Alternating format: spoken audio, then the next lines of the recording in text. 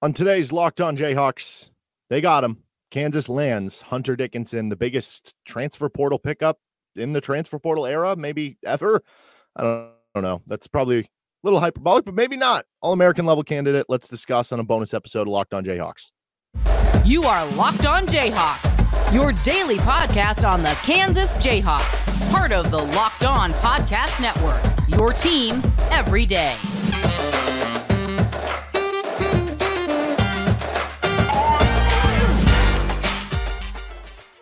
I'm Derek Johnson. You can hear me as well on Rock Chalk Sports Talk, Monday through Friday, 3 to 6 p.m. on KLWN in Lawrence. Thanks for making Locked On Jayhawks your first listen every day. We are free and available wherever you get any of your podcasts and on YouTube. Like and subscribe to the show. So we scheduled something for Winnie that came out on Thursday morning about Mackenzie Mbako, a deep dive. You can still check that out. I highly recommend that because he is still available for Kansas, and that's good knowledge for you to have on Mbako and what he could bring to the table. But we found out Thursday night a couple big things. Kyle Cuff transferring out. We'll get to that toward the tail end here. We also found out Thursday night Hunter Dickinson said he was going to be announcing on Thursday and said goodbye to Michigan. We didn't know when on Thursday. Turns out he announced Thursday morning, and Hunter Dickinson has officially chosen Kansas. He will be attending the University of Kansas in the 2023 to 24 season.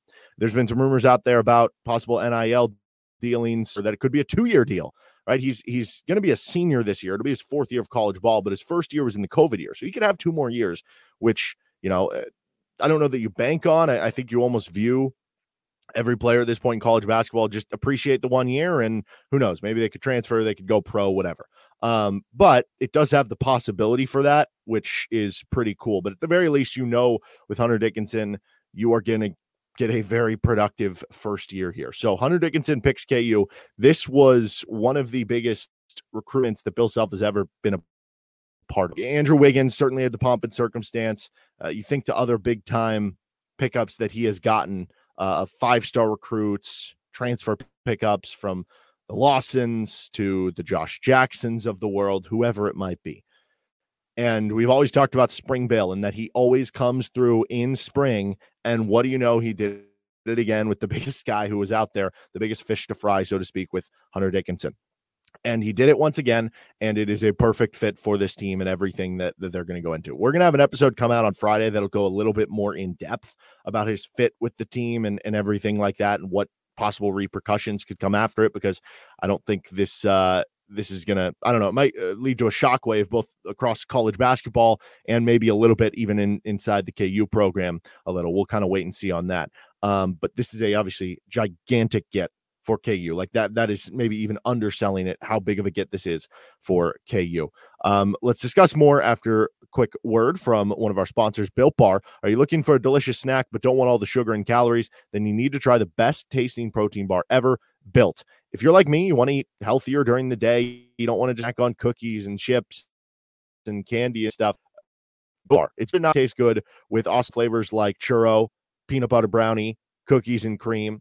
They're covered in 100% real dark chocolate. That's right, real dark chocolate, in addition to those amazing flavors.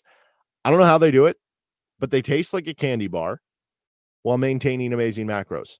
Only 130 calories, 4 grams of sugar, whopping 17 grams of protein. And now you don't need to wait around to get a box. For years, we've been talking about ordering at built.com. You still can. But you can head to your nearest Walmart, get yourself a 4-bar box of cookies and cream, double chocolate bar, or coconut puff. If you're close to a Sam's Club, head in, grab a 13-bar box with hit flavors like brownie batter puff, churro puff. You can thank me later with Built Bar. All right, so Hunter Dickinson picks KU.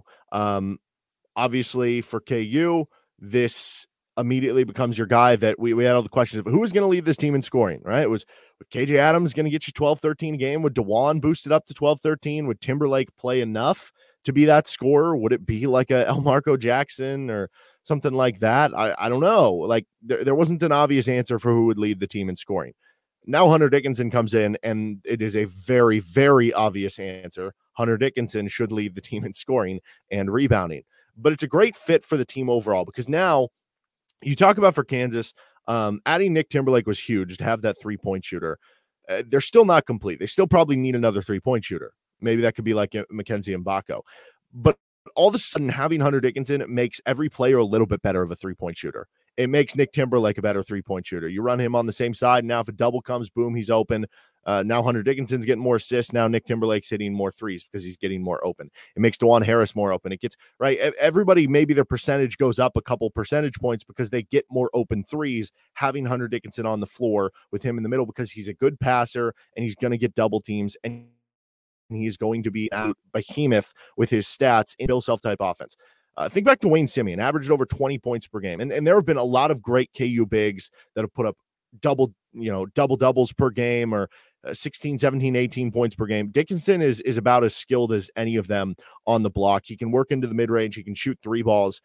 This feels like a guy to me. I know, I guess it just happened last year with Jalen Wilson, but it's only happened 3 times in the Bill Self era that a player has averaged 20 or more points per game at KU. I feel like that's going to happen with Hunter Dickinson. He is just such an automatic fit to everything Bill Self wants to do and being able to run through a big man. I mean, they were in the 99th percentile of post-ups ran when they had David McCormick. You have Hunter Dickinson, who, I don't mean this is a disservice to David McCormick, who was a really good big and probably should have won Final Four MOP. But David McCormick was like an all-conference caliber center. Hunter Dickinson is an all-American caliber center. It is not crazy to think Bart Torvik now has Kansas the number 1 team in the country with Hunter Dickinson. I still think on a lot of the preseason polls, you might see them number 2 behind Duke, who would be number 1. But if you're talking about one of the top 5 teams, one of the top 3 teams in the country, maybe the best team in the country, a guy who has a chance to put up 20 and 10 on nationally televised games all over with Kansas, that's not just an All-American. That is a National Player of the Year legitimate threat and candidate. So, like, this is as big, like, as much as the freshman recruits mattered. Like, you brought in Andrew Wiggins, and he averaged 17 points per game. He was second-team All-American. It's not often that you can land via recruiting, whether the portal or freshman, a first-team All-American level player with this level of production. It is very hard. So that is why this is such a big get for KU. Obviously, this slides kind of some of the centers down the roster. And now it's like, well, you have a little less pressure on what is the development of year 2 going to be on some of those centers. And it opens things up for everyone else. It makes things easier to play KJ Adams at the 4, right? I mean, now that you have Hunter Dickinson, who shot 42% from threes last year, limited attempts, and I don't think he's going to be chucking up 5 or 6 threes per game, but is he going to take 2 or 3 threes per game? Probably. And that makes it more doable to play him next to KJ Adams, along with what now it looks like with your lineup. You're going to be able to play like Nick Timberlake at the 3. You're going to be able to play like 2 quick guards at the 1 and 2, that the floor spacing should be okay for you if you're playing KJ at the 4 and Hunter Dickinson at the 5. This is just such a mammoth get to, in addition to just keeping the momentum going forward for KU in recruiting and what this means as a program and what this means as far as how the donors are investing into NIL to kind of prove it and get Hunter Dickinson.